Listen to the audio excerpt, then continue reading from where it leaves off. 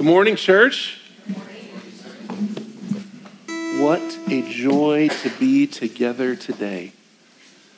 We are starting a new kind of mini-series within the Gospel of Matthew today. I'm excited for it, but man, before we jump into it, man, aren't we as a church just super blessed with our creative team? Where people get up here and make the music and serve us. It is such a cool thing. Thank you guys so much. And last week, the Revive Day, I only got like 30 minutes of it because I had to leave, and it was still just so good, so refreshing. Thank you guys, everyone on the creative and tech team. You guys, you serve us so faithfully. You point us to Christ. It is seriously such a gift. And by the way, church, thank you for giving me the freedom to go and serve this last week. I had to leave early because I went and I got to be one of the presenters at a training the North American Mission Board put on at their home base in Atlanta, where they bring in teams of men and women who do consulting for churches that are hurting and dying and figuring out what their next steps might be. And so a couple of us pastors in St. Louis who've walked through situations similar to this, right, where churches come together and merge or replant or revitalize, we got to come be a part of a team that was doing some training for those people. And so thank you for giving me the freedom to go do that. I got to spend time with close to 400 men and women who are going around the country and doing similar work for churches that are in need. So it was really, really cool, really refreshing and encouraging time. Today, we're starting this new mini-series in Matthew, and this is actually going to take us essentially from now through Easter. And so if you remember, Matthew is kind of divided up by this series of narrative chunks and discourse chunks, right? Where it tells stories about Jesus' ministry, and then we'll transition to zoning in on one of Jesus' sermons. And so we're going to be in Matthew 13, looking at one of Jesus' sermons that's often called the Bay of Parables. And here's the thing, guys. It's not that we're like stepping out of Matthew, right, or stepping even out of order. This is just where we're at in the text. But Jesus' parables are so uniquely powerful, not just within the scripture, but literally within history. Jesus' use of parables are so remarkable, so intense that we felt like, man, this just deserves kind of its own special focus as we work our way through Matthew. And the timing just works out perfectly that this will take us through Lent and lead us right up to Easter Sunday, which is pretty cool. So, because many people throughout history, and even in the time of Jesus, used parables in their teaching, but literally no one in human history used parables to the effect of Christ. His parables are memorable, they're understandable, they speak to deep longings of the human heart, so much so that literary scholars will reference Jesus' parables outside the realm of Christianity to talk about effective parables, right? Like, he's good at this. So what is a parable and how do we engage them? I want to give a little bit of setup before we jump into our text today. Parables are short narrative stories that speak to larger abstract or spiritual truths. You'll often hear folk in church life say it like this: parables are earthly stories with heavenly meaning. I think that's a simple way to consider. In this regard, they're very similar to what we would call allegories, right? Like think A Lion, the Witch in the Wardrobe or Pilgrim's Progress. But the main difference is going to be length and specificity. Whew, that is a hard word to say. And when you're in front of people and the pressure's on, I just want to thank you for going through that moment with me. If you read an allegory like Pilgrim's Progress, which you should, by the way, it's excellent, you'll find that it's long, it's complex, and there is meaning to almost every single detail in the story. There's deeper and deeper layers of symbolism. Parables, by contrast, are short. Some of Jesus' parables are 1 or 2 lines, and their layers of meaning are much simpler. Rather than causing you to sit back and consider the 25 layers of the symbolic onion within your story, parables are usually trying to drive home one specific point about a spiritual reality. Sometimes, like in our parable today, there are a couple different aspects of the parable that teach, but they're always going to point back to one central truth. So to this end, we're going to use a couple specific rules that will help us interpret the parables, but I'm sharing these because these will help you in your personal scripture study when you come across parables, specifically Christ's parables. As we'll see today, guys, Jesus' parables are simple, but they can be cryptic. We can struggle at first to comprehend the deeper meaning. But our text today affirms that for those who seek the kingdom, the Spirit of God will guide us to the meaning. Parables can be understood, and so using tools to engage them is helpful. So for two tools. First one is this. Look at the story and consider this.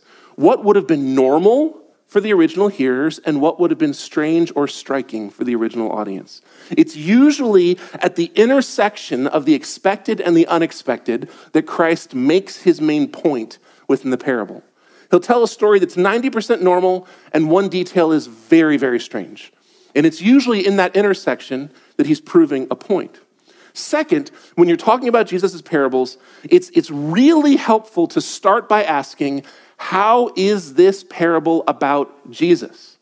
What would this parable mean if Jesus were the main character? Now, by the way, both of these rules are not going to apply to 100% of Jesus' parables. He will break these rules sometimes, but these are general guidelines that will help you engage his parables excellently. If you start by saying, how is this parable about Christ?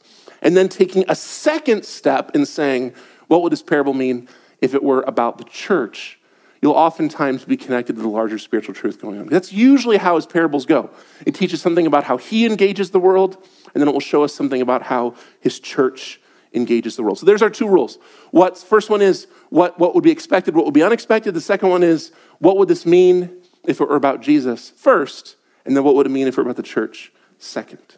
Okay, so again, this is where we're going to be from now till Easter. And guys, I just think God has something cool for us in this. I love Christ's parables. They connect to my soul in a deep level. And I think God is going to connect with all of us through this. We're going to open today with one of Jesus' most famous parables and one of the only ones where Jesus' explanation is preserved. You know, the Gospels tell us that Jesus would often explain his thoughts behind the parables to his disciples in private, but this is rarely actually recorded in the actual Gospels. Our text today is one of the few examples where that happens. Even though Jesus sat down and he gave this larger series of parables to a huge crowd in an open air bay, our text opens with kind of this, almost like a flash forward. Like Jesus shares the parable, and then it gives us kind of this flash forward to later on when his disciples are questioning him about this specific parable. And I think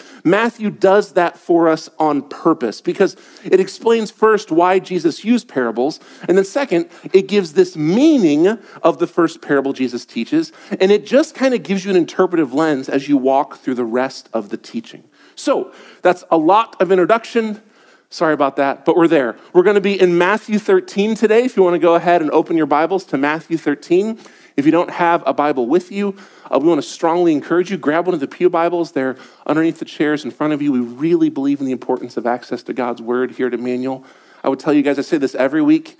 If you're here today and you don't own a physical copy of God's word, please just take one.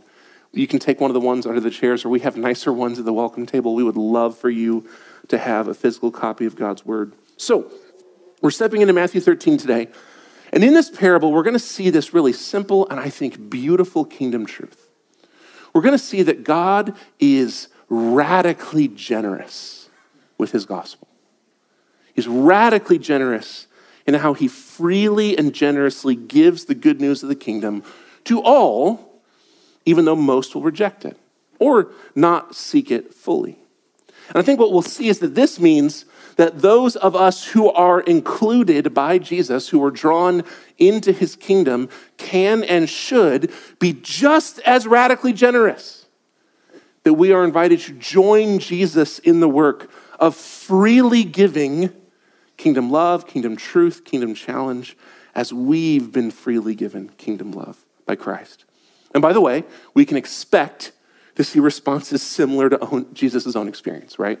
Okay, so with that, let's pray. We got kind of 3 chunks to our text, so we're going to read a chunk, talk about it, read a chunk, talk about it. Pray with me, church. Jesus, we ask this morning that you would be with us. Holy Spirit, you are our discipler. You are the one who wrote and preserved this word. You are the one who interprets it to us. And so we ask today that you would be in our midst. Let us, Lord, be the ones who have open eyes and open ears to hear and to see, God. We don't want to have hard hearts and miss what you have for us today, Lord. We want to turn to you today and repent and be healed and find intimacy and connection with you. Spirit, we need you to do this work. So we pray this in your name, Jesus. Amen.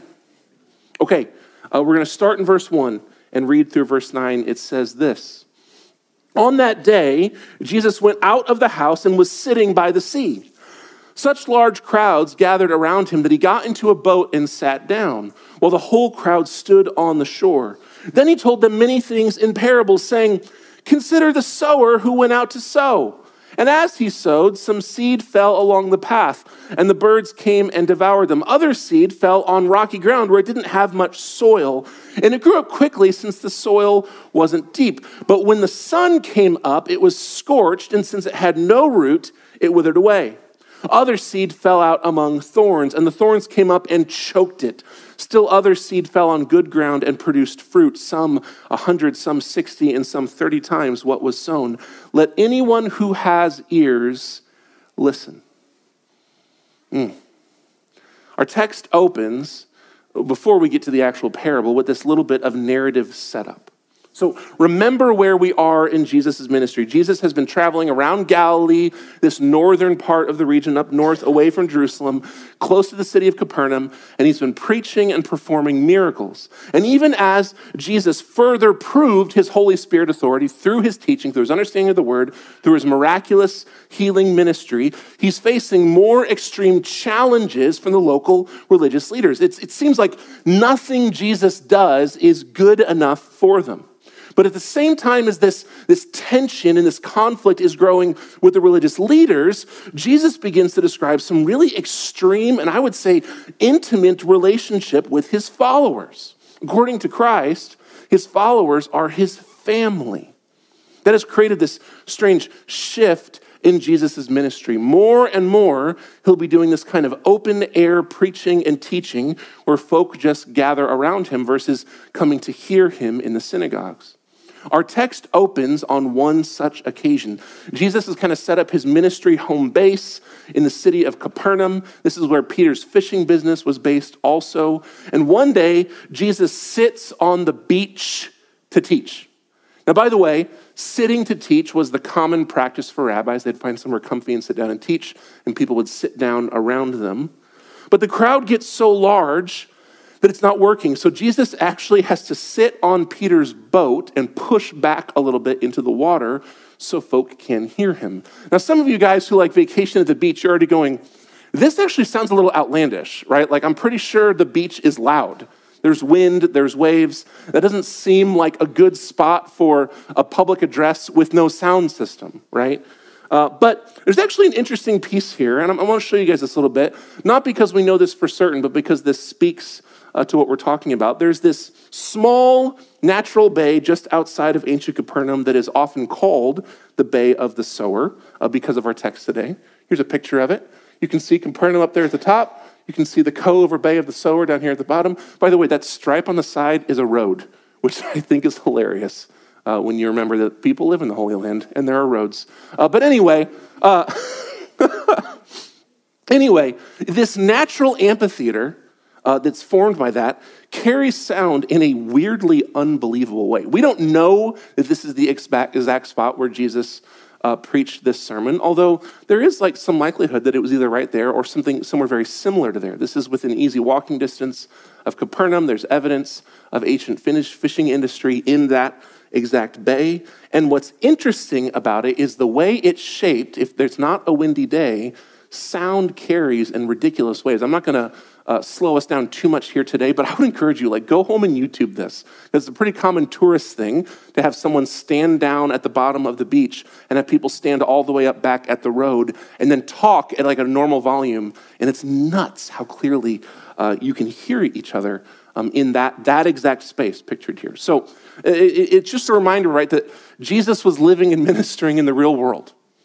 And so this is the image we get. People gathered up around the beach in this bay, Jesus sitting on the boat, and he's teaching. And the text tells us that he's teaching a series of parables. Matthew records the first as the parable of the sower. And it's probably a pretty familiar one, right? Like if you've spent time in church, you've probably heard all or most of this language, but let's do the work of walking through it really quickly to kind of get this fresh in our minds. So Jesus tells the story of a farmer who goes out and sows seed into his field. This was immediately a relatable image because most folk in the region of Galilee were subsistence farmers.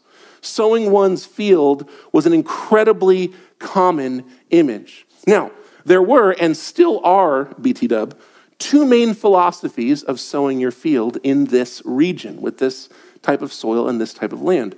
The first is the one that would be a little more familiar to us, which is to plow your field first, churn up the soil, tear out any thorns or weeds, and once the rows are plowed, then you go out and you walk the field and you sow it. This method was the most common method for folk in that day, not because it was more effective, because it preserved your seed better. And we're talking about people who were living under pretty intense financial oppression, right? So this was the smartest way to make the most out of the seed you had to actually sow. But there was a second method for folk who had more resources. And this was to sow the wild field first and then plow it and then sow it a second time. This way, as the soil was turned, the fresh seed would be turned into the soil. And generally speaking, this method actually produced more fruit at the end of the harvest. But it cost a lot more. It used up a lot more seed. Jesus' sower, however, does neither. This part is where we get to the what's normal, what's strange in the text. This farmer in Jesus' story goes out and sows his wild field and then just waits to see what happens. He doesn't do either normal way of doing it. And this is a strange decision. This is pretty much the worst way you could sow your field, the least efficient way to do it. This is a farmer who seems to be foolish, who seems to have more seed than sense, right? Anyone listening to this story who lived in that area could guess what would happen if this was your method of sowing your field. What would happen is most of the seed would be wasted, which is exactly what happens in Jesus' story. Some of it falls on the hard walking path that's set in and around the fields, and it's wasted. It becomes food for the birds. Some would fall on the shallow, rocky soil. There's a whole lot of bedrock in this region, and some good chunks of fields may literally only have 10 inches of soil and gravelly soil at that, above the solid bedrock. Any farmer worth his salt would know where these chunks of property were on his field and avoid them because it's a waste of time and resources. This farmer doesn't. And although the plants sprout up quickly, because the soil is shallow, it gets warm quickly, they can't develop any sort of root system. So as soon as the sun gets hot, they wither up and die. Some of it falls on this wild, weedy soil. Remember, fields don't get harvested every year. They rest some years. And after a rest period, natural weeds and specifically thorn bushes would grow up and start to take over. Some of these species were so hardy that even animal-driven plowing wouldn't get rid of them. It wouldn't kill them. You'd have to manually go down and dig out the root system one by one. This farmer just throws the seed out among them. The wheat grows up, but it's constantly competing for resources with these already established plants, and so it ends up choked. It grows, but it bears no fruit. Again, wasted. But then some of the seed falls on good soil, the rich, clear soil left from last year's harvest, and it grows, and it bears a rich harvest, depending on where it grows, sometimes 30, sometimes 70, sometimes 100. It's an interesting parable. Most folk, I think even folk without much church life experience, have heard most of these images. These images are so worked into Christian theology and Christian culture that I think most of us hear this and we're already jumping ahead to like how to best apply this teaching. But I think it's worth pointing something out here. It wasn't always like that, right? Jesus wasn't always the most famous human being in all of human history, and his teaching wasn't always wormed into all of culture. Most of Jesus' audience had no idea initially what this story meant. They hear it and they go, the guy sounds like a dum-dum. I don't know why he did that. What are we talking about? This is why Matthew gives us this little flash forward. This is why we get verses 10 through 17. These show us this conversation that Jesus had with his followers, seemingly later on in the day after this time of teaching was up. Folk initially had a really hard time interpreting these parables. And his followers don't get why he's using them. This seems like it will limit and hinder Jesus' ministry. Read with me starting in verse 10. Then the disciples came up and asked him, "Why are you speaking to them in parables?" He answered, "Because the secrets of the kingdom of heaven have been given to you to know, but it has not been given to them. For whoever has, more will be given to him, and he will have more than enough. But whoever does not have, even what he has will be taken away from him. That is why I speak to them in parables, because looking they do not see, hearing they do not listen or understand. Isaiah's prophecy is fulfilled in them, which says, 'You will listen and listen, but never understand. You will look and look, but never perceive. For this people's heart has grown callous. Their ears are hard of hearing, and they have shut their eyes. Otherwise, they might see with their eyes and hear with their ears and understand with their hearts and turn back, and I would heal them.' Blessed are your eyes because they do see, and your ears because they do hear. For truly I tell you, many prophets and righteous people long to see the things you see, but did not see them, to hear the things you hear, but did not hear them." Woof. There's a lot to this section, guys, but for the sake of time today, I want to point out just a couple quick things that help us wrap up this whole text. First, this small chunk reminds us that before the cross, a lot of Jesus' teaching, and especially his parables, weren't readily understood or embraced. They were memorable. People held on to them. But it took some baking in the old noodle to figure out the meaning of these parables for a lot of folk. If you ever find yourself reading the Bible, or maybe even reading the teaching of Jesus, like going through the Sermon on the Mount or something, and finding yourself a little confused, take heart, you are in good company, right? Like, it's a pretty normal experience to engage the teaching of the kingdom and go, I think what this reminds us, guys, is that some of the truths of the kingdom of God are so counterintuitive to us because we've been so affected by the curse. It's the air we breathe, it's the world we live in. It's some of the actual truths of how God designed us have become so counterintuitive that it takes some sort of catalyst to help us fully understand them. They don't come to our minds naturally. Second, in this text, we see that Jesus knew this, and then he saw it as a purposeful part of his ministry. Not everyone would understand because not everyone wanted to understand. You see this piece? Note the text that Jesus quotes here. He's quoting Isaiah 6. This is this famous passage where Isaiah receives his call to ministry, right? This is the one where Isaiah had the vision and he found himself in the throne room of God, and God directly called him to this prophetic teaching ministry. And we kind of pull that text out by itself a lot because it's really pretty. But can we remember the ministry of Isaiah really quick? He ministered to the kings of Judah as well as the northern kings of Israel at a time when both nations were in a pretty significant spiritual spiral downward. And God told him that. He said, I am calling you to this ministry to preach faithfully to my people, and they're not going to listen to you because they don't care. And you're going to do it anyway. That's what I'm looking for. That's the assignment I've put out there. When Isaiah says his famous line, right, here am I, send me, this is what God is sending him to go fail at ministry, right?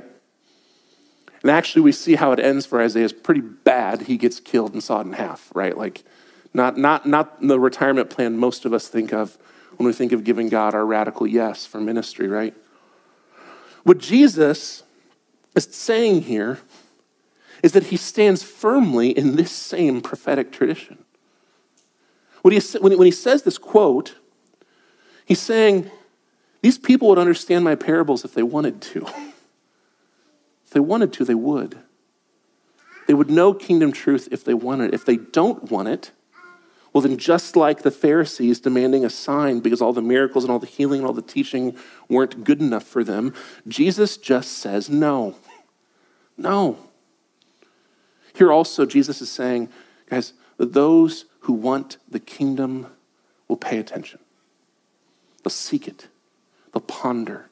They'll draw close to Christ, and the Spirit will illuminate the parables. This is what the disciples are doing in this moment. They come to Christ and say, I didn't get that. I'm pretty sure it's important because you said it, but I don't get it. They wanted to know the truth of the kingdom, and so Christ gives it to them freely. But to those who have hardened their hearts to Christ, to those who aren't there for the kingdom, well, they wouldn't be satisfied even if Jesus spoke plainly without parables, just like they weren't satisfied with his miracles. Are their eyes opened or not? Lastly, this text, Christ tells his followers how blessed they are. And I think it's important for us to not move past this piece. Prophets long to see the kingdom of God come to earth, and these fishermen get to see it happen.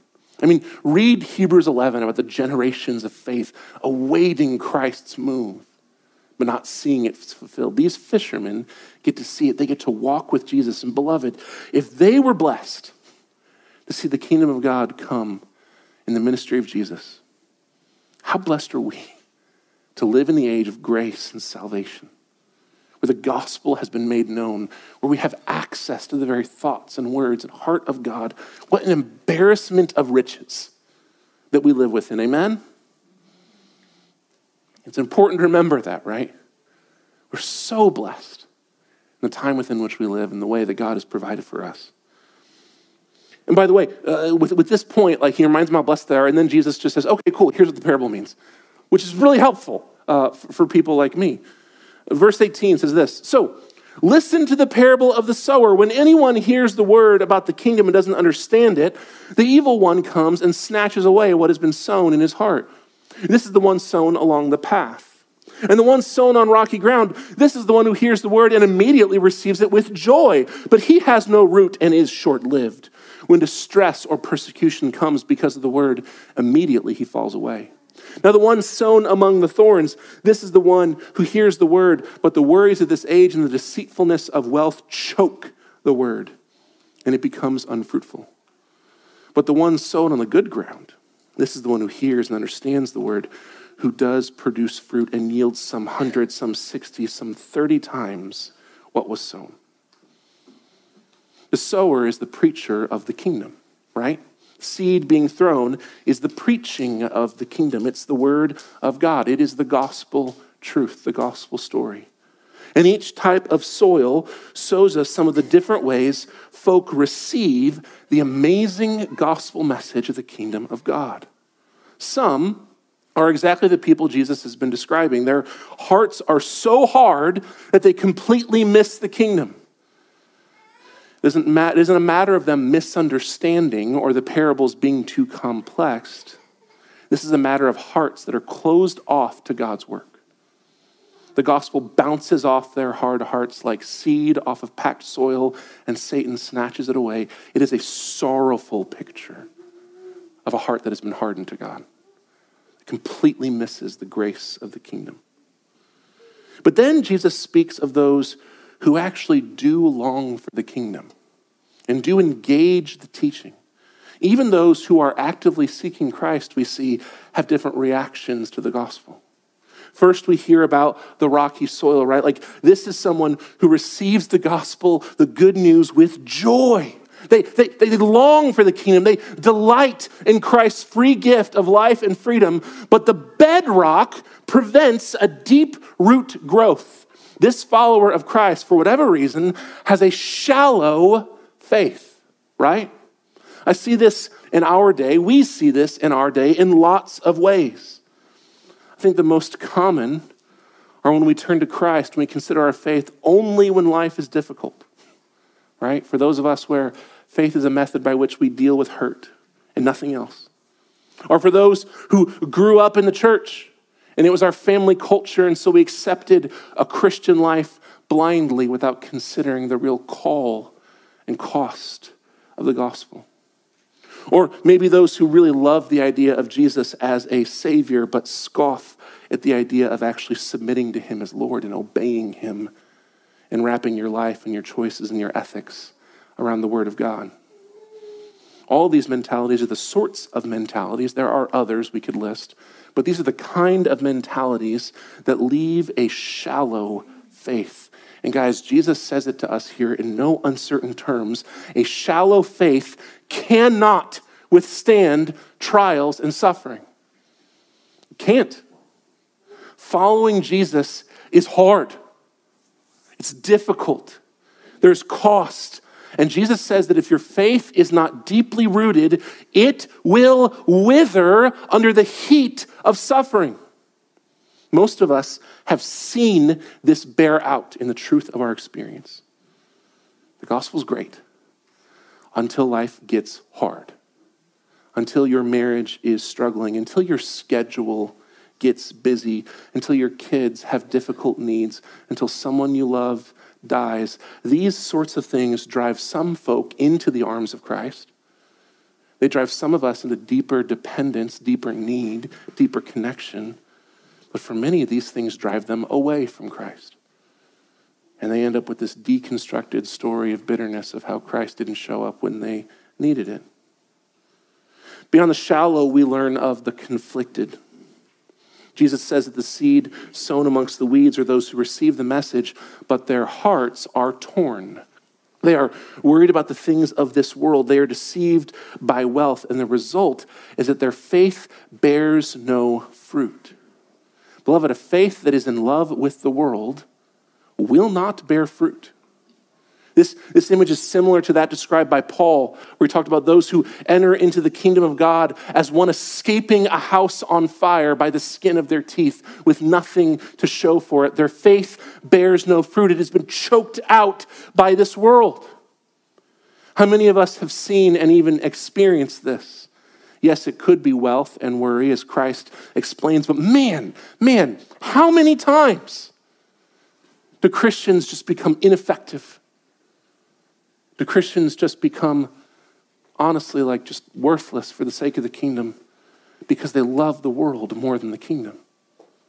How many times have you seen this when politics, careers, sex, pleasure, comfort, conformity, they just seem so important in the moment, they seem so weighty in the moment that they outweigh the things of the kingdom. But when you trade the kingdom of God for the things of this earth, it will never satisfy you. And on top of that, it will leave you totally ineffectual for eternity. What a sorrowful outcome. And these two, the shallow and the conflicted, are contrasted by the good soil. This is the heart hungry for the kingdom and completely sold in the work of Jesus.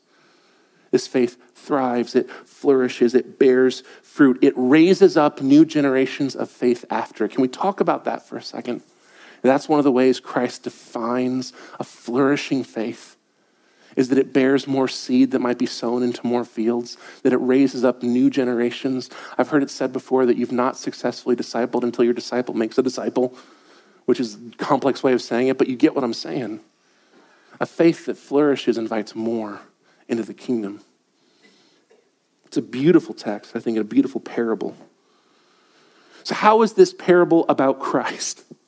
When you consider Christ's role in the parable, I think it's really encouraging. He, of course, initially, he is this radically generous sower, right? Christ himself, he gives himself freely to us, full well, knowing all the while that most will reject him. He's strangely generous with his gospel and his very life. I mean, this is the gospel in essence, is it not? That Christ gives himself radically to a world which mostly rejects him. Knowing this outcome, Christ still delights to serve and give that God may be glorified and his own may come to him. What a radically generous sower Christ is. This is our testimony. This is your story. I'm confident that Christ was radically generous to you. That he sought you out and called you out that you may come to him. But this does lead us to consider, if Christ is the sower and he has sown the seed of the gospel in us, this should lead us to consider the soil of our own hearts, right? Jesus was radically generous to offer his kingdom to you. Jesus was radical and kind and lavishing his love and service upon you. So how do you respond? Likely you didn't reject him outright, or you probably wouldn't be here listening to the sermon, right? Maybe, but probably not. But I'm guessing many of us relate to the idea of a shallow or conflicted faith. Amen? I mean, the room got kind of quiet when we were going through that part. I think it's because we were all kind of doing a little bit of a self-diagnostic going, oh, shoot. If this is a 4-square quadrant, I don't like the one I'm finding myself in. How many times do you drift toward shallowness? How often does the hardship of life and faith push you towards Christ or away from him? What a great personal diagnostic question to consider the state of your own heart. What about conflictedness? Who among us does not, at least at times, love the world? Right? What pet sins, what pet ideologies do you love? And what if following Christ fully meant forsaking that? This is a hypothetical, right? But what if to follow Christ you had to give up your political allegiance or your job or that relationship or that sin pattern? You know the one I'm talking about. Or your comforts. Would you pause? Would that be a difficult decision to wrestle through? Depending on specifically what was asked of us, I think most of us would pause. I think there are things in our life that we will go, I don't know if I want to give that one up. But sure, that's what's on the table, Christ, right? It's important to remember, guys, that this parable isn't speaking about a static experience alone. You see, true enough, when the gospel was initially shared with you, at some point, you were open to receive it and let it bear fruit. This is your salvation story, if you are in Christ. But this parable speaks to the truth that the Spirit preaches the gospel to us continually. Continually. You do not graduate past the gospel. You still need it, and the Holy Spirit, in his grace, still preaches the word to you. Even today, I don't care if you've been following Jesus for minutes or decades, the Holy Spirit is preaching the gospel to you today. Every time you pray, every time you read the Bible, every time you do the hard work and you show up for community, every time you come to church on Sunday, the Spirit is generously sowing the gospel into your hearts, and we engage it with the hearts that we find when ourselves in the moment, yes? Every time the gospel is sown in our hearts afresh, we look at our heart afresh and consider, how are we receiving that today? Because let's be honest, there's no reason to lie in a space like this. Sometimes your heart is hard. And sometimes the Holy Spirit reminds you of the gospel call in your life, and you go, not today, Christ. And you push it away. Sometimes we receive hard challenges, hard conviction, and we just go, I'm just not doing that one. I'm not going there with you, Jesus. I don't want to hear that today. And we let the gospel bounce off the calluses of our hearts. As in sometimes, let's be honest, sometimes we are weak and shallow. Sometimes we don't want to experience the hardship and pay the cost of discipleship. And sometimes we want the easy way out and go, God, I really liked this when it was fun, but now it's painful. I don't want this today. And sometimes we are incredibly conflicted. Sometimes we think about the things we love and we know in our heart of hearts exactly how in opposition to the kingdom they are. And we just go, but I really just do want both today. I hear you, Lord. I love you. I'm all in on the kingdom. I mean, like I'm 98% in on the kingdom because today I do need this peace. And we allow ourselves to be choked by the world. But then by the grace of God, sometimes we are satisfied in the goodness of Christ. And our life bears amazing fruit. Amen? This is our journey of sanctification, is it not? This is what it means to live your life following after Christ, is to continually, by his grace, have the gospel preached to us afresh over and over and over. And at times our heart readily receives it. And it bears all different kinds of fruit. 30, 70, 100, different times at different seasons with different people. But sometimes, oftentimes, we don't receive it well. We don't want to hear it. We're conflicted. We're weak. We're callous. One more thought as we kind of land this out, guys. After considering how this parable is about Jesus, it is beneficial to consider how it might be about the church and not just like pointed at us, right? But there's a way this parable is about you more than just how your heart is the soil. See, we are invited as those within Christ to join Jesus in the work and to sow generously to the world around us as Christ sowed to us. This too is our testimony if you think about it for a minute. I'm pretty confident, like I don't know this 100%, but I'm pretty confident that everyone here became a Christian because at some point someone preached the gospel to you, right? Like I don't think anyone here had like a supernatural vision where you fell off of a donkey and Christ appeared to you and said, "Why are you kicking against the goads?" Like I don't think that was any of us. I think someone preached the gospel to us and our heart was open and we received it because someone else said yes to the call to go and sow generously of the kingdom. And it hit our hearts at a time when the soil was good. By the grace of God, we were drawn into the kingdom. Beloved, you are invited to take the gospel with you every time you leave your house. You are invited to take that seed and be a foolish farmer who sows radically, who just throws it everywhere. You get to be wildly generous with the amount of gospel you give out to those around you. And by the way, like Jesus, much of that seed will seem wasted.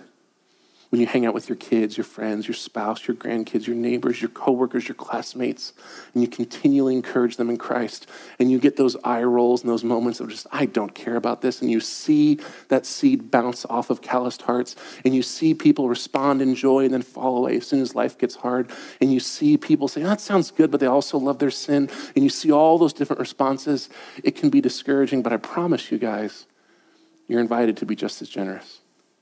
To trust God with the results, to keep sowing the seed over and over and over again, knowing that just like your heart took more than once to receive the gospel, Christ is faithful.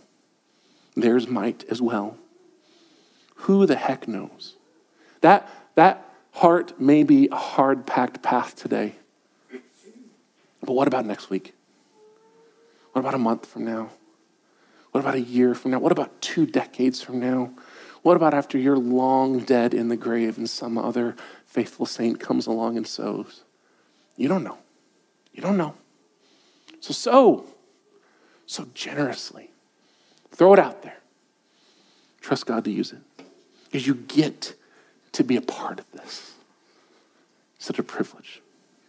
And by the way, I think that privilege should push us straight back to our own hearts. Band, if you want to come back up. What a wonderful work we are invited into. I think the question we should let that push us to is this. Are you ready to do it? Is your heart able to join in that work today? Are you open to joining with Christ to go and sow the seeds of the gospel in the world around you and even in your own heart?